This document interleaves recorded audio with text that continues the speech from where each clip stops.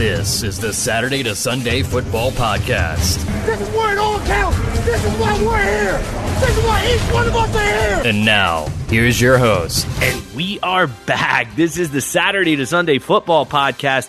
I am Matt Caraccio, and the summer seminar series keeps rolling along as we begin to kind of, again, try to take you closer to the game. And our topic or theme for this summer is the player problem solver paradigm, as we try to unpack the nature of the problems that players are facing on the field. And throughout this series, we've tried to attack it from many different viewpoints, from the theoretical, and then as we transition more into the application or applied areas, it just seems like it takes on a different light and a different kind of understanding. And I am just really excited to bring in somebody who's living and breathing these ideas in his own practice.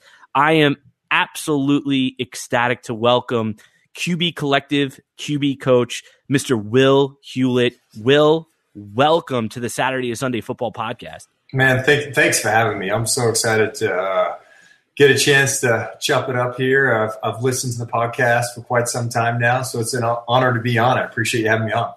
Well, I mean, Will, honestly, the pleasure is entirely mine, as I really frequently say with my guests, because I'm really a fan of yours, and I'm a fan of everybody that's on this series because of just the out-of-the-box, rich, thoughtful, kind of willing to be vulnerable type of thinking that I think everybody displays. And that's an example really for myself to follow. So I'm kind of really trying to, I'm using everybody on this presenting show to kind of inspire me to continue in that direction as well. And a lot of our conversations, Will, that we've had over the course of the last year has really been something that I called you and said, listen, you have to be a part of this podcast, this series in particular, just because of your unique position in the world of football and really your I guess I want to say your unique approach to your particular position in this world of football. So I'm going to start there and say, Will, you know what? Can you unpack a little bit about your journey as a quarterback coach and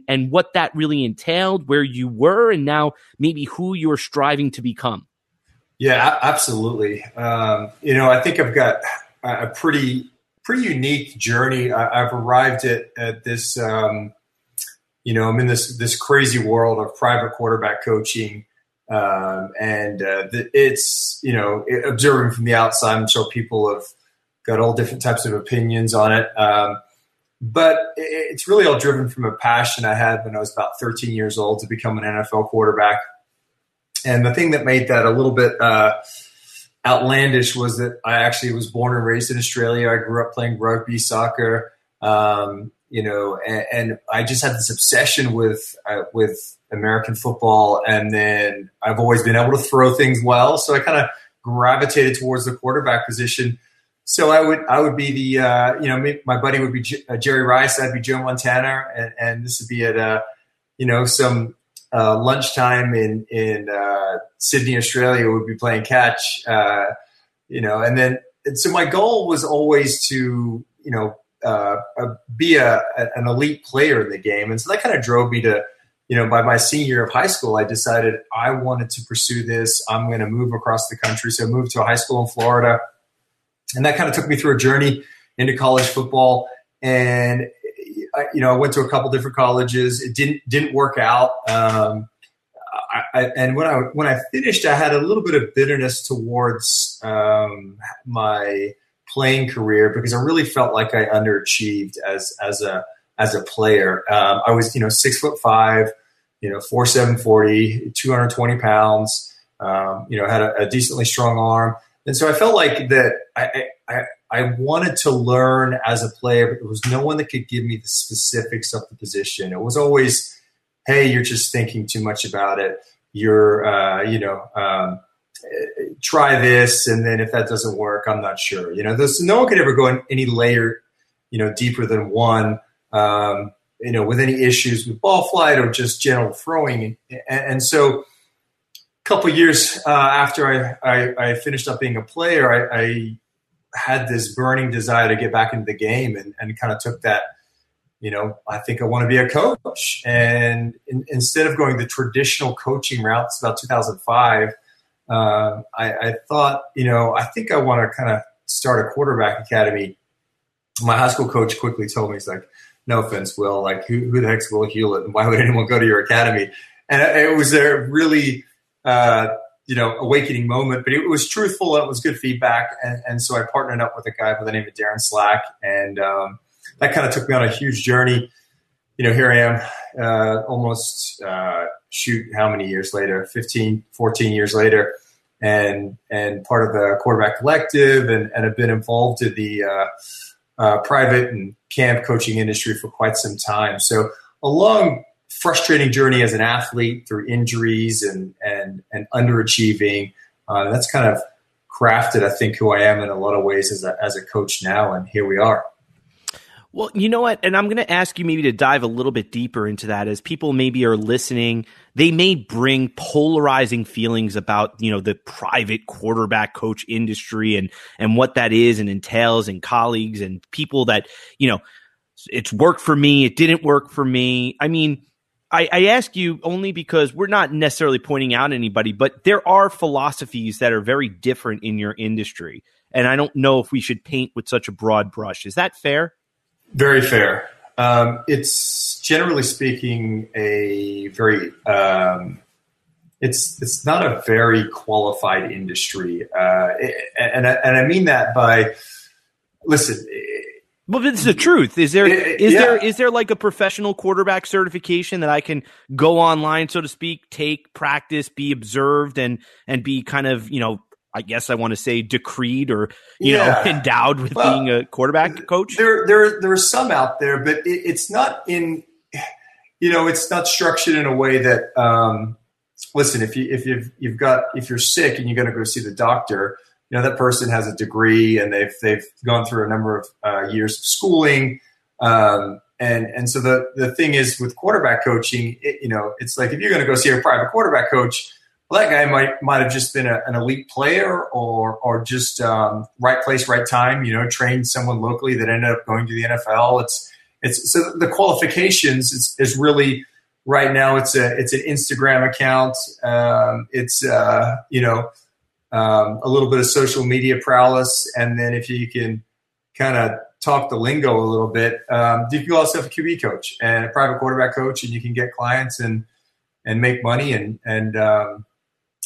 feel, I guess, good about yourself, attempting to get quarterbacks better.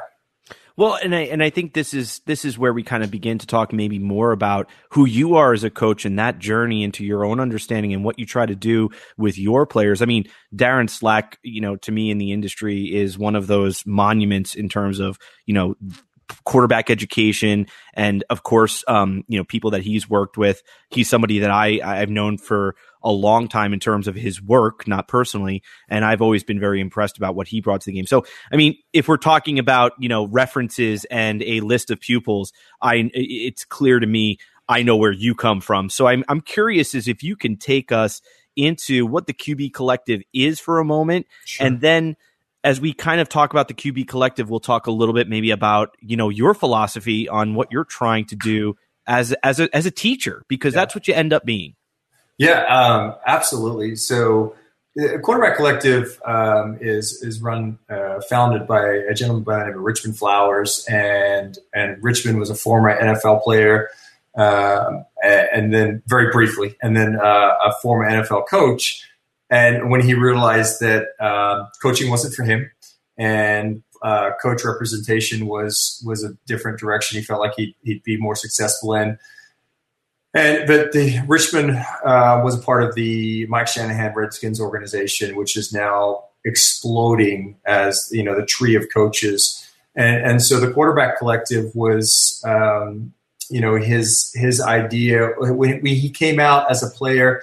And then as a coach, he felt like, man, if I had been armed with the right information, I could have extended my playing career considerably.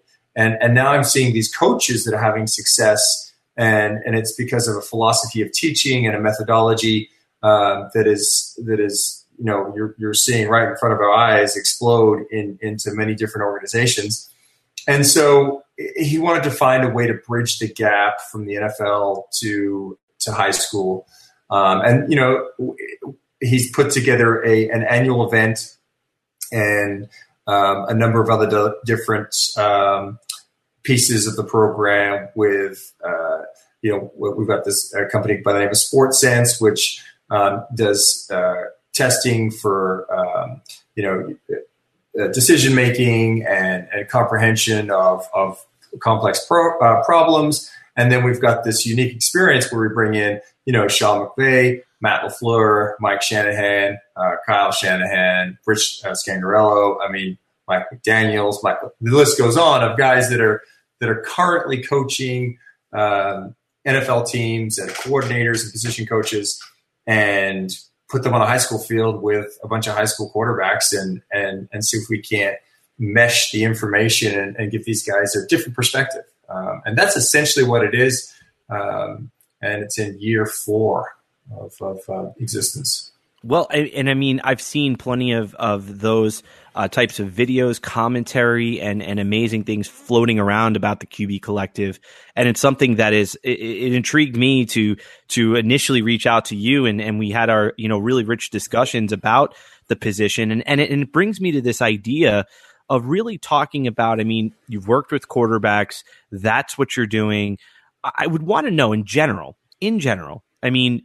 What do you feel really the problems are, or the types of ideas, or the position itself? Describe the quarterback position to me. I could be your student day one, and you're kind of looking at me as this, hopefully, maybe I'm athletic. I don't know. But you're looking at me and saying, I got to make this guy a quarterback.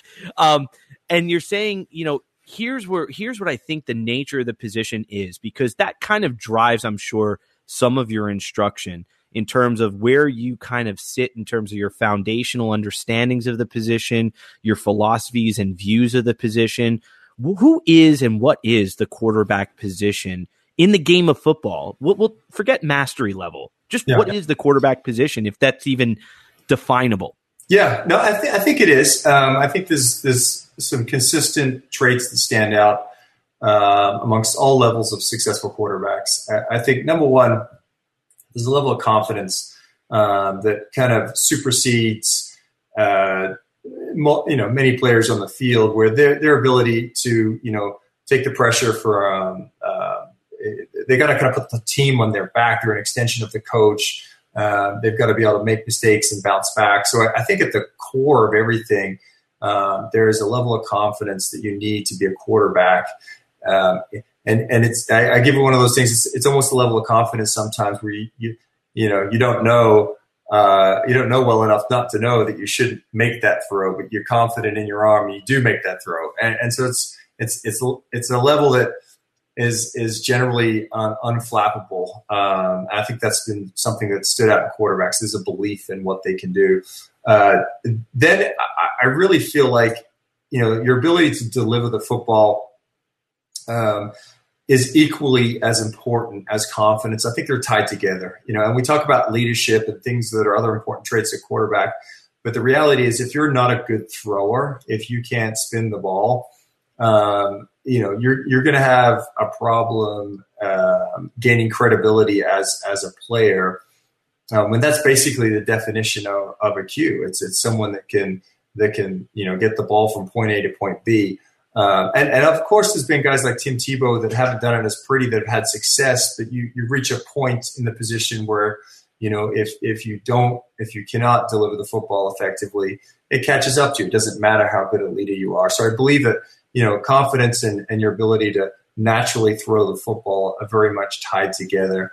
And then finally, I think, maybe this is more personal for me, but I believe that a level of toughness, I think, is also, something that ties in with the position. Although sometimes, we don't necessarily see that, but I feel like it's a position where it's so out in the open. Everything is so visual. You have to, how you react is a lot of the times how your teammates and coaches react. So, being able to deal with discomfort and disappointment and on all levels. And I think those three things really stand out to me at the quarterback position.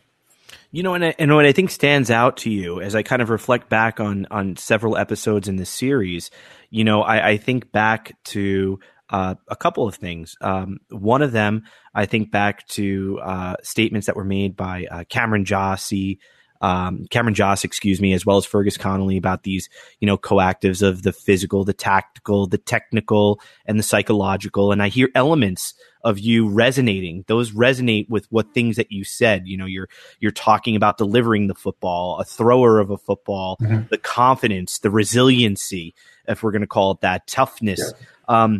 I hear all those things, and yet I hear also a lot of things that resonate with Sean Mishka in terms of functionality, in terms of we're not going to overly dissect this. We are also thinking about the competency in terms of the task at hand and your ability to kind of meet those demands and deliver the football, but also understanding that, reference to your Tim Tebow discussion, also this idea that, you have to be able to adapt to a myriad of situations. And when you do hit those issues, those things that you can't, then you begin to see where maybe your deficiencies are, limitations are. So I'm curious, in terms of, delivering the football and where you came in terms of your journey, were you more of a, there's a right way or a wrong way earlier in your career? Do you still subscribe to that? Sure. Who were you? If I were saying to you, Coach, I really think I have the ability to play this game at a high level.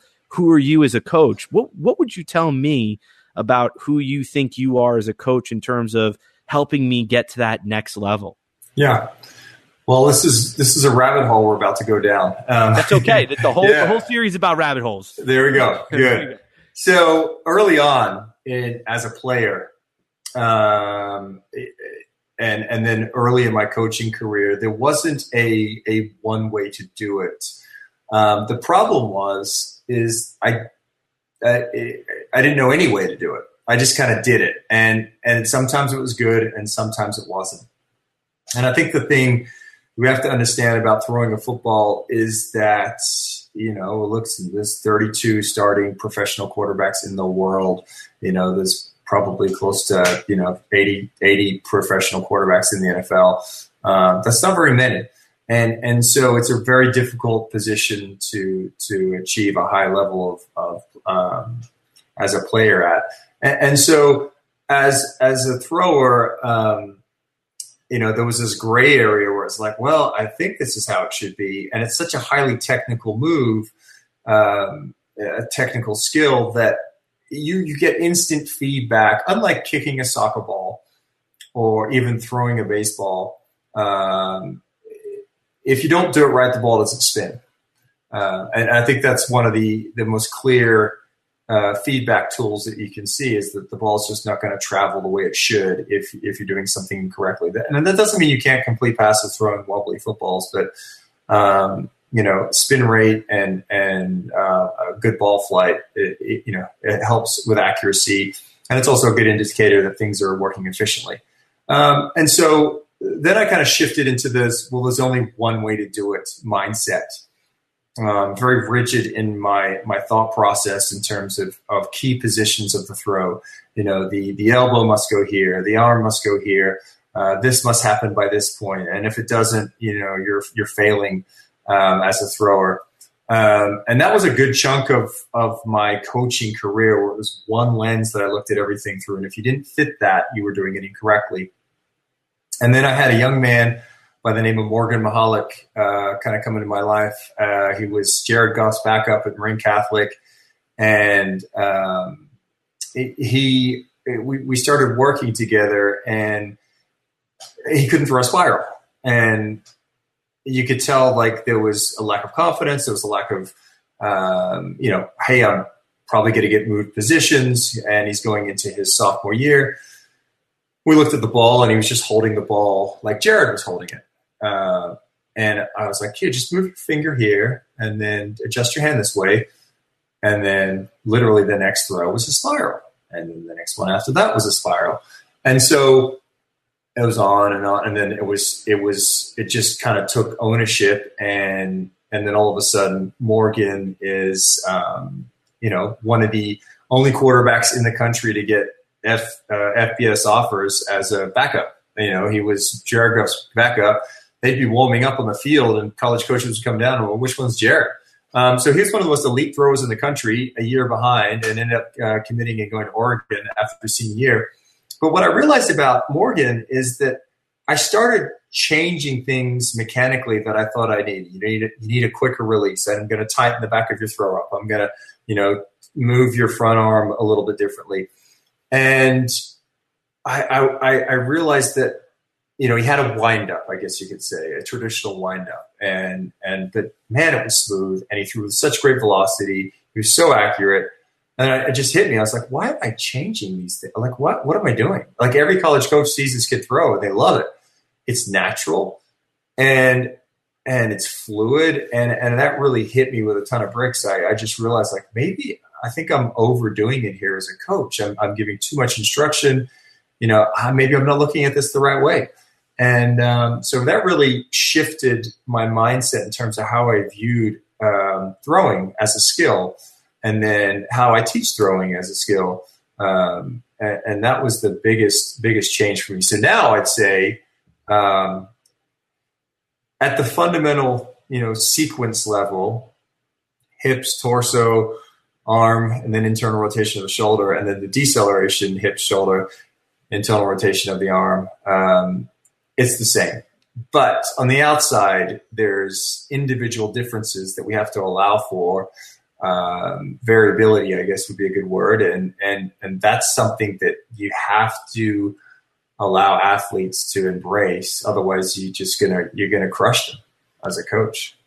Well, no, and I think what I'm sensing from you is something that I think begins to speak to this gray area where some listeners might be saying, oh, you're just telling everybody to figure it out on their own. Mm-hmm. You're not really saying that there's any type of rhyme or reason. And I love what you just said there. It's not, I don't think we're saying that there's no rhyme and reason. There can be a sequence, but the idea that there's a bandwidth of correct movement within that sequence is something that I think may end up being something that we forget to acknowledge. Right. Like, is that fair? Or am I, because I don't want to put words in your mouth. You're the expert here, but I mean, it just resonates with me that I think there's a very big difference between a sequence of maybe movements and maybe a technical prescription for how exactly to execute the movement. Right. Is that true? Do you find that to be true? Yeah, I mean, I think, and this has been a, discovery process myself for quite some time now, and what to coach and what not to coach, right? And some of the things that have stood out, where I've struggled in the world of, self-organization, ecological dynamics, constraint-based learning. And then I find myself feeling like, gosh, I just really want to isolate this for a moment and just focus on this one very specific cue. And so I go back and forth with that. And the one thing that stands out to me at all times is because, you listen to the skill acquisition world out there. And I think a lot of the focus has been on, sports like soccer and hockey and rugby and so, this free play, we'll figure it out kind of as we go along, let the movements evolve. And I'm 100% on board with that concept. I believe that a lot of those things are true.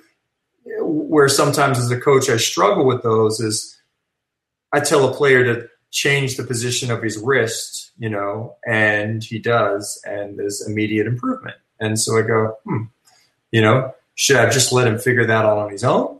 Or, is this something that where, what's my role in this? And so there are things to the throw, I think, that are very specific that if they don't happen, within the context of the movement, you're going to get immediate feedback on the ball that's not good. I mean, you're going to see it just doesn't work the way it should. And I think in other throwing sports where it's, I know that the specific, how specific you have to rotate your hand in terms of throwing, a fastball, a curveball, and pitching. Yeah, there's things that they have to do very specifically there, but they're not limited by time and distance. There's so much, so many personal differences because they're driving off a mound and lengths and different body sizes. And so quarterback is this timed, limited time constrained movement that's in a pocket where people are throwing at you. So I think that, it makes the action restricted in some ways. And I think that's where we kind of evolve as throwers. You see that come out in the guys. It's kind of an evolution of the game, and then the size and shape of the football force a couple things that have to happen. Well, and I think you really raise an important question, both on the, technical kind of biomechanist level of where the wrist, how the wrist should be situated. But also, I think what's interesting is, and I'd love to explore this, is obviously these motions and these sequences of events aren't happening in complete isolation. They're happening as a play unravels, as a play emerges, as receivers come open. Take me through what it's like to coach that emergent play at the snap of the ball, because I do think that we have a tendency to talk very mechanically and almost like a motor programming, mental processing. I'm going to look at this guy first, this guy second, this guy third. And if I break stride in that, then I'm off structure. Because you hear a lot about that, Will. On structure, off structure. Yeah.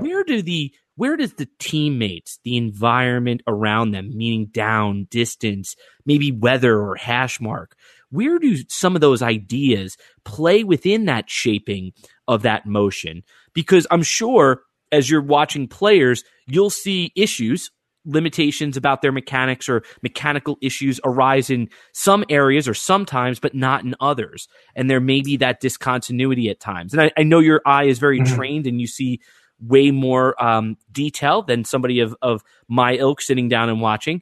But I'm sure there's even inconsistency within that. And where does the entirety of the game fit within the shaping of the quarterback's I want to say competency of their actual position? Yeah, I think this is one of those areas that I spend a lot of time trying to understand better as a coach, and where I listen and I study a lot on the concept of free play, and it's becoming a popular subject in soccer. And the general gist of it is that it's constraint-based coaching. We're letting the athlete self-discover how to work through the problems that are presented in the environment, and instead of giving them very specific, hard, and fast rules, they're gonna find the better way, and they might not find that right away. It might take some time, and then eventually they'll come out nice and shiny on the end of it and be elite soccer players. So the thing about offense in American football is that it is in the unstructure that the defense, the chaos the defense provides us as an offense.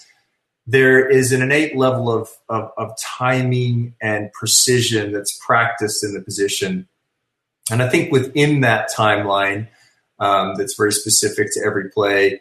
There's going to be variability, for athletes in terms of route running and how they attack particular routes, and the time spent, with the quarterbacks and the wide receivers and the running backs, I think helps understand, the guardrails that each position has and how far outside that, they can go off those guardrails before it's like, okay, we're not going to throw the ball there. So I think the way that's affected the position of quarterback is that, you can very quickly be late in delivering the football. So everything kind of there's a point when the receiver is open, they're not open, they're open, and then not open again. And there's these windows of opportunity that present themselves in the play. And I think from a coaching standpoint, what you're trying to do is put your player in a position to be able to pull the trigger, so to say, when that window is available. But it's sometimes you got to be able to pull it before it's available, so they intersect, right? And so there's these problems we deal with at the quarterback position where one little mishap in timing, whether it's a misstep in footwork or it's an awkward delivery, affects the outcome of the play in its entirety. after the snap. Then there's also the other part of the game that happens, when nothing goes to plan on offense, and then you've got an athlete that has to, adapt and kind of make something happen to extend the play. I think that's almost another part of quarterback that's, I don't want to say it's secondary to the very structured side of the game. It's something that's equally as valuable. And you'll see guys that make a living more of that, unstructured, off-platform type play. Like, I guess we're about to see Kyler Murray. We'll see how that goes. Guys that can manipulate defenders much greater than others. And then you've got guys like Brady who are that guy doesn't move barely at all. And he's going to make you pay within the structure of the play. I hope that kind of, No. It's beautiful, and I'm gonna play not devil's advocate. I'm gonna play more or less like something that we would have a conversation about. Mm-hmm. So like and you could correct me. I mean, every time we talk, I'm always asking you, correct me. I mean, these are my theories, my understandings, my own ability or my own thoughts of how to apply this to understanding the problems the players are facing. And I'm wondering if Brady himself, even though there is a very minimal amount of actual noticeable movement laterally or vertically, there is movement within that pocket to a significant degree. I mean, do his feet ever really stop? Because I do feel that he ends up becoming the consummate, you talk about Kyler Murray, we talk about Patrick Mahomes, we talk about maybe what Doug Flutie could have been. Mm-hmm, sure. And we talk about these guys and we're saying, but there's guys like Brady, so those guys play longer. Those guys like RG3 and maybe Kyler Murray and maybe those guys are going to be more mobile. Well, they don't. So what are you trying to say? You're trying to say that we need to have guys more like that, but yet Brady's the one who's winning. So why are we not still looking for players like him? And I subscribe, or at least I believe that it's a misunderstanding of exactly the amount of movement doesn't mean that there's no movement. Sure. Yeah. Tell me what that means. Like, take that, run with it. Yeah. Jeremy Bates, who was the offensive coordinator for the New York Jets last season, really well-respected offensive coordinator, jokingly says that I think he's kind of serious, actually, that Tom Brady's the most athletic quarterback in the NFL. And he says that because the efficiency of his movement in the pocket is, it's kind of at a different level. I think, when you watch players develop over time, there's certain things that I think that you have to embrace as a coach. I think that's the most important thing, understanding like what's their capabilities as a quarterback, and let's embrace those. So let's look at Tom Brady, for example. He did hold the record for the slowest NFL 40 time as a quarterback at the combine. And then I think Ryan Mallett broke that record. Interestingly enough, the Patriots also drafted Ryan Mallett. So there's a key for you guys. If you want to be drafted by the Patriots, run slow 40s. And so we've got this other end of the spectrum where you've got these explosive quarterbacks that can extend the play. Let's look at, I think Daniel Jones ran like a 4.6 40. You've got, Kyler Murray, these guys that are going to do stuff outside the pocket. Then you've got maybe like kind of like a hybrid brand. You Patrick Mahomes, your Aaron Rodgers, that are going to not necessarily push the ball downfield with their legs, but they're going to keep the clock. The play is just as dangerous outside the pocket as it is in. But I think what happens, if you're blind, you get very good at hearing and smelling. If you don't have a rocket arm, you get great at anticipation, and if you don't, you don't move on.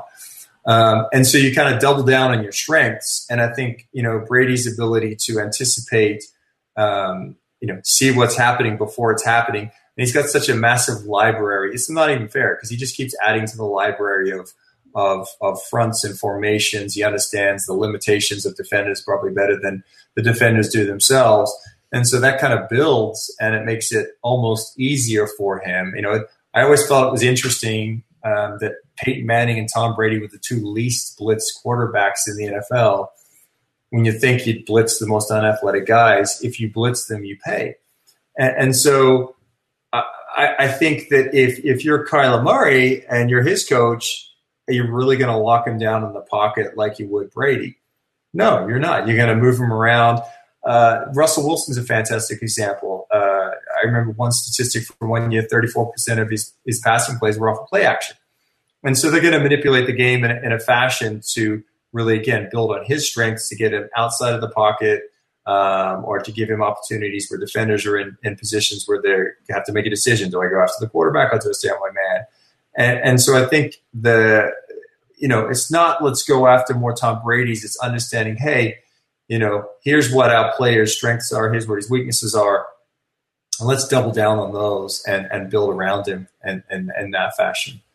Well, no, I think what's so interesting about that is, you might notice me writing as we're talking often, because there's a lot of things that you're alluding to and so many different directions to go. And one of the directions actually comes from, and forgive me for if they're listening to this, I don't know exactly who tweeted it out. It might have actually been one of the presenters. It might have been Jay Moore. Actually tweeted out a synopsis or a couple of highlight statements from Andy Reid, talking about Patrick Mahomes from last year in terms of his, preseason type of observations, what he was doing in OTAs and whatnot. And the synopsis of it was essentially he had thrown several interceptions, but he was still making good decisions and he was moving around a lot. And people were commenting, do you want to change that? And Andy Reid commented something along the lines of, why would I want to change that? I want him to be who he is. Yeah. And I think that's very poignant. And I want to know where you feel the coach sits within that system that is really that coach-player relationship. Because I wonder to what degree, are we, I'm not saying we're forcing players to be somebody that they're not, where we're allowing them the opportunity to be who they are. What is that when you hear that? Because you circled around that topic, it seems, a lot in that previous discussion. As a coach yourself, what do you think about that when you hear things like that? Yeah, I think it's a really important conversation to have for coaches, and I try to be careful with how I think about it. I always think it's interesting. I've heard some good Mahomes stories, and you see him. The good old throwback across the field, across his body, and that's something we preach as coaches. Don't ever do that.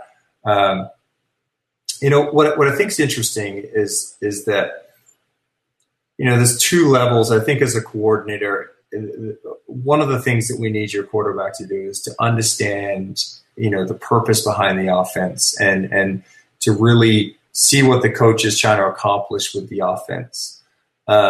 Once they get that they understand at the core of it, I think you got to kind of let them go. And I think this is where I hear coaches struggle, and I've heard stories about coaches struggling with quarterbacks. Either they're so limited by either the progression or the way that the play develops that, I remember one player I had was with the Dolphins a couple years back, and he said that honestly, it didn't really matter how he went through the progression. He'd always end up back at a check down. And so it was almost like he was so frustrated because if he did exactly what the coach said, it would always come back to a check down. And you kind of think maybe that's almost how Alex Smith played, right? Like he was the epitome of, I'm going to do it exactly how it's supposed to be. If I'm not sure, I'm bringing it back down. And the guy made a career out of doing that. He's an awesome quarterback.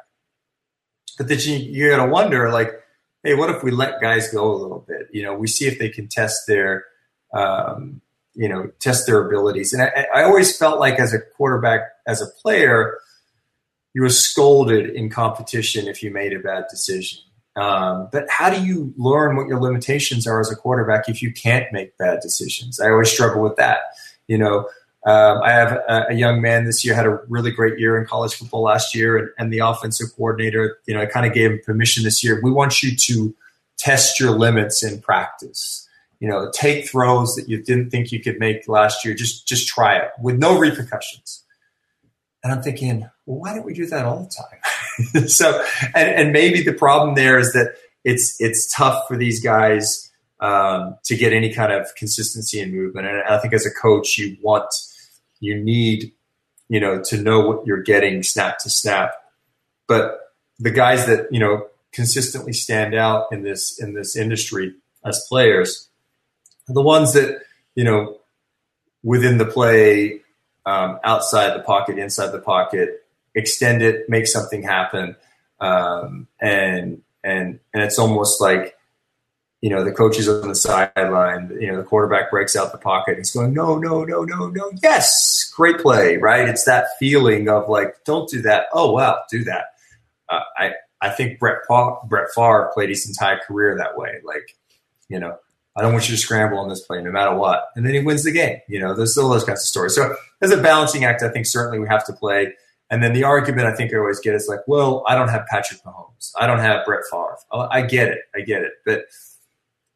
But you have Michael Smith or Peter Malloy or whoever they are. How do you know what you have? Exactly. If you're always stuck in like, you got to follow the rules, then I think you put yourselves in a position where you might get good quarterback play, but you never get exceptional quarterback play.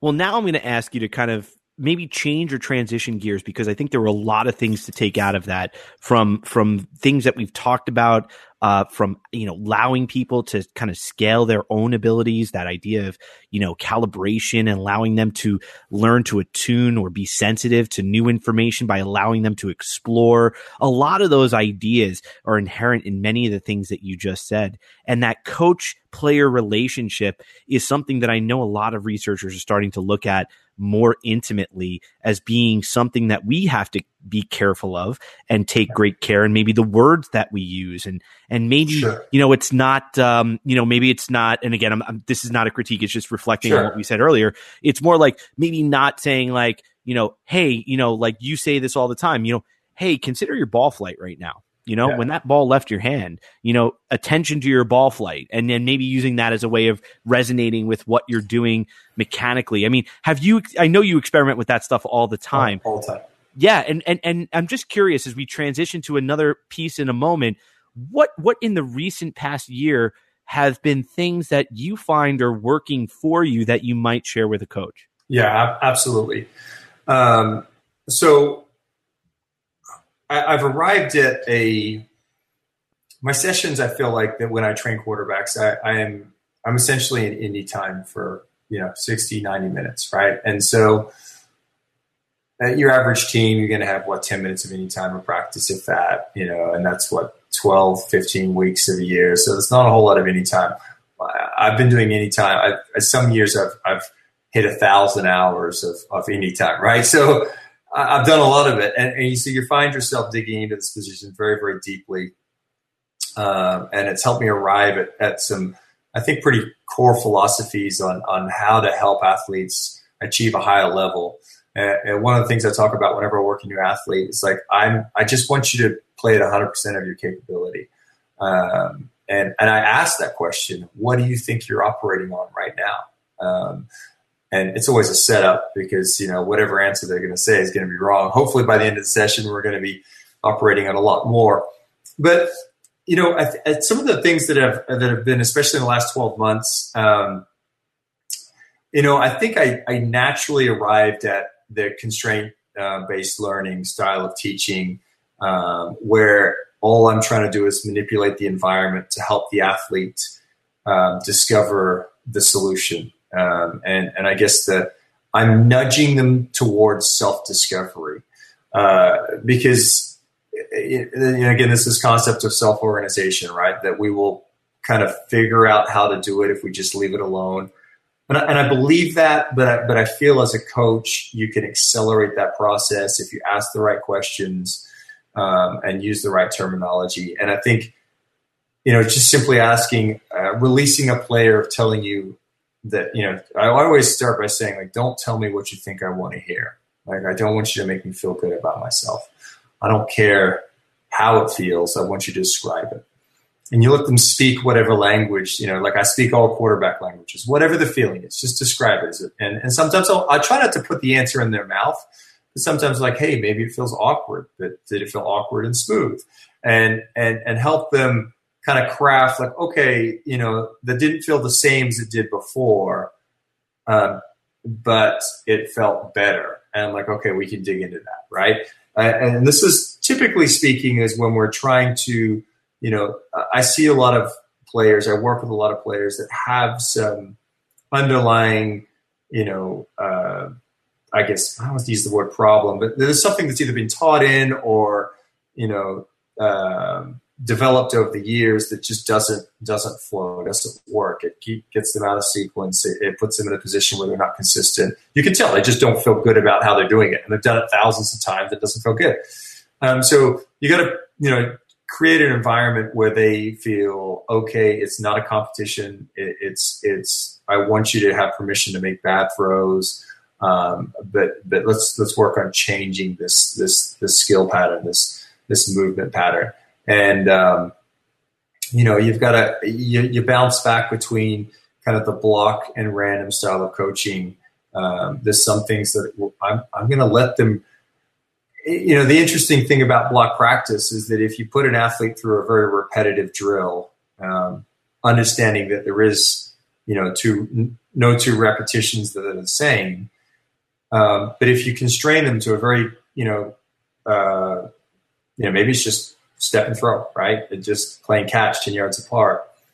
If you give them enough repetitions in there, they can start to dial in and really get a great feel for everything that's going in on their body. And so they have this own discovery within this very isolated, small part of playing football. And I think that's important to let athletes explore, because once an athlete knows, what feels wrong or what didn't feel right on that throw, they do a very good job of reorganizing again and correcting it. And we say great one throw correction. And you see that it takes one throw, I got it. I know what I did wrong, so nudging to self-discovery, man, just kind of propping them along with little, questions, thought-provoking, scenarios that helps them feel it out. No, and I think that there's a lot there we can go into. And I would ask that, as people listen to this, we'll certainly let them know where they can follow you towards the end. But I think this is why I think you hear in Coach Hewlett's mind just this idea of constantly challenging himself. And that's something that I really appreciate about you as a coach, and something I always try to do in my own craft, like asking myself those questions. Yeah. And so now I was wondering if you can kind of take us into that room of being the above average educated fan at the position, and take us maybe into that mind of yours in terms of the popular vernacular that's used to kind of talk about the position, where we as evaluators or people that are interested in evaluation or analysts of the position, not where we get it wrong, but maybe where we paint with too broad of a stroke. What kind of comes to mind as you watch players and you coach players at the position? Often you'll hear a myriad of things arise in terms of, well, it was a processing error. Well, it was a physical error. Well, it was, an error. It wasn't really his fault. It was a lineman's fault. I'm just curious, as you watch the players playing on Saturday and Sunday and Friday night, what are some of the things that you kind of think not your pet peeves, but the biggest misnomers that might be sitting out there in the evaluative spectrum around the quarterback position? Are there things that resonate with you as being like, I just wish I could tell people this? Yeah, there's tons of those. One of my favorite. We're laying up. I'm ready. I'm good. My favorite one is he threw it off his back foot. That's the one that's got to go. Wow, he threw that off his back foot. What an amazing throw. Wow, he threw that off his back foot. It was an interception. Okay, the game is played off your back foot. So it's how the game is played. It's constantly under pressure. And a lot of the times we're regressing. You can't always get your weight, moving at the target. And so I think people need to understand. I see it in coaching a lot when people are breaking down quarterback workouts. They're like, it's a throw on the run. And it's like, well, he didn't get his weight at the target. I'm like, okay, that's not how the game's played. Sometimes it is, but sometimes it's not. I think the tendency, when we're evaluating quarterbacks, there's a lot that goes into it. And I think at the NFL level, one thing I don't think people realize how much matters is actually coaching. A or within the system, what the player is allowed to do. And I think some of the best examples would be, Jared Goff, I think, is a fantastic example for us because of, his rookie year. He's a bust. He's not going to be a guy. And then he's a Pro Bowler, And yeah, that comes with maturity and so on. But, within a system, I think that coach-player relationship really, really matters. So being partnered with a great staff, great coach, I think goes a long way at the NFL level. College and high school, talent can generally overcome a lot of issues, whether it's poor personnel, poor coaching. They're just going to get it done. One of the other things I think you hear evaluators talk about is maybe quickness of release. And I think people mistake an elongated movement as something that's slow. Or that, you could say that Sam Darnold winds up, that guy gets the ball out faster than just about anyone when he has to. Carson Wentz, another guy with somewhat of a wind up.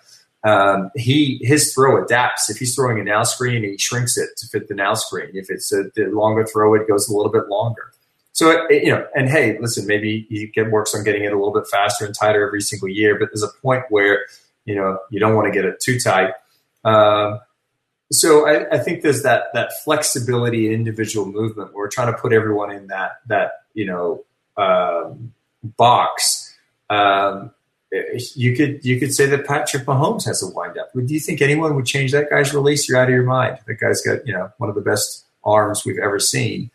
And so I think understanding, allowing individual movements, differences between athletes, I think that's something that's needs to be important. And then, I deal with it in the college world, and it's changing, but the good old height thing, right? Like we're addicted to 6'5", and it's I think the position, there's plenty of 6'5" quarterbacks, myself included, that couldn't see the field well, being tall. Shorter guys can certainly make plays if they're just given the opportunity. So I think we naturally gravitate to the taller quarterbacks. And that's changed. Look at Kyler Murray. He gets drafted first overall, and he's 5'9", 5'10", whatever he is. So those are probably the three main things that kind of stand out to me as things that have been poorly evaluated. Maybe one other thing is that playing at I think there's something to be said about your production regardless of the system that you're in.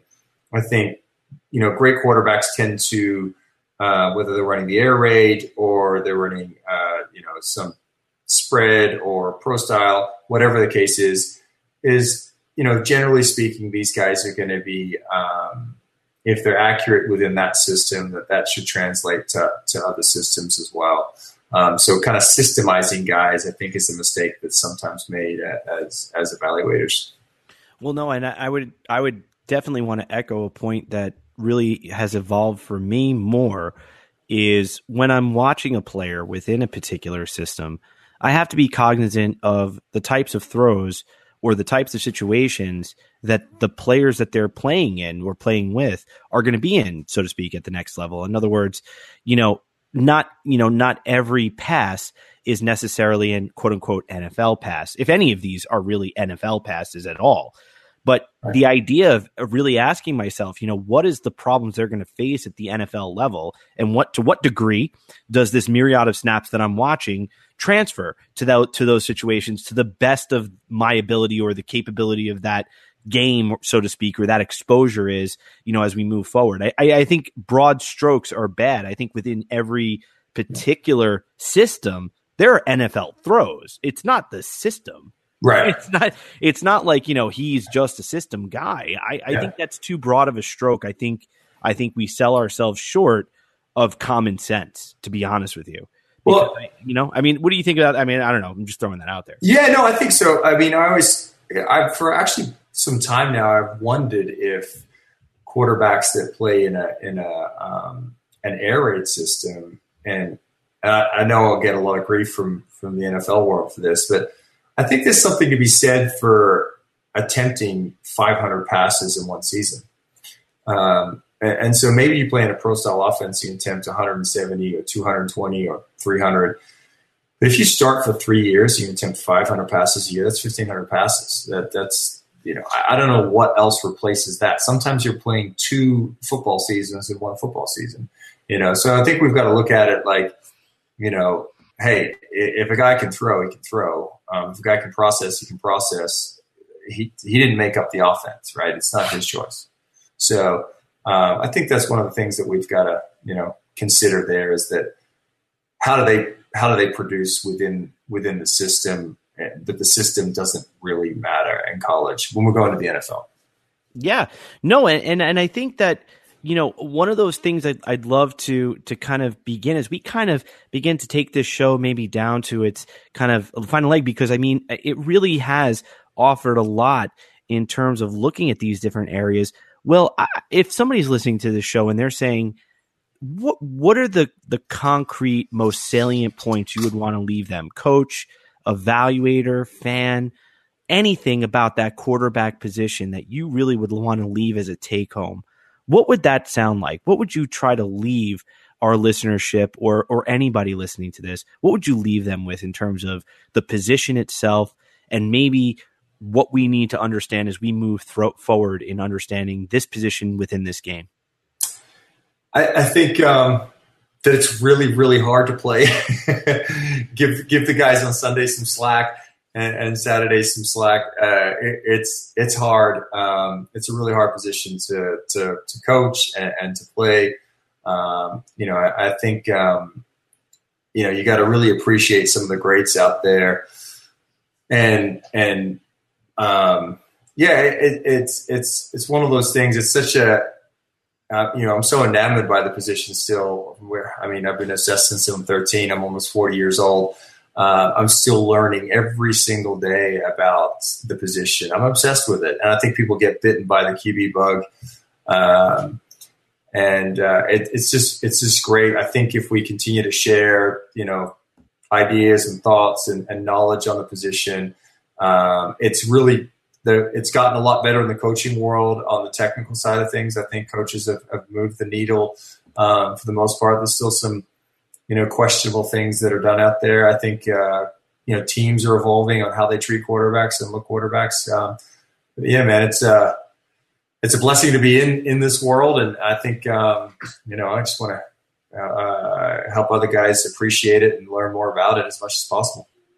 I'd be remiss if I didn't ask you one final question, which unfortunately comes towards the end of that amazing kind of ending, but I got to ask it anyway.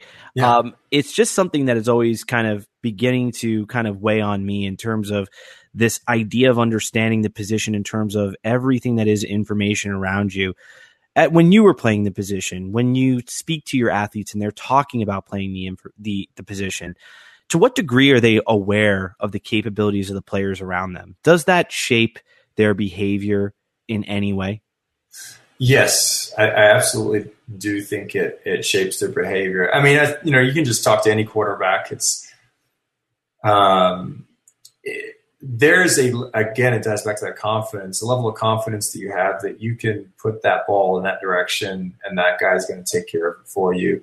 I think Aaron Rodgers has a very specific offseason camp process where he's going to throw those 50-50 balls. He's really just trying to see what that guy can do. And so that certainly changes, I think, how you approach the position as a player if you understand what the surrounding athletes are capable of or not capable of.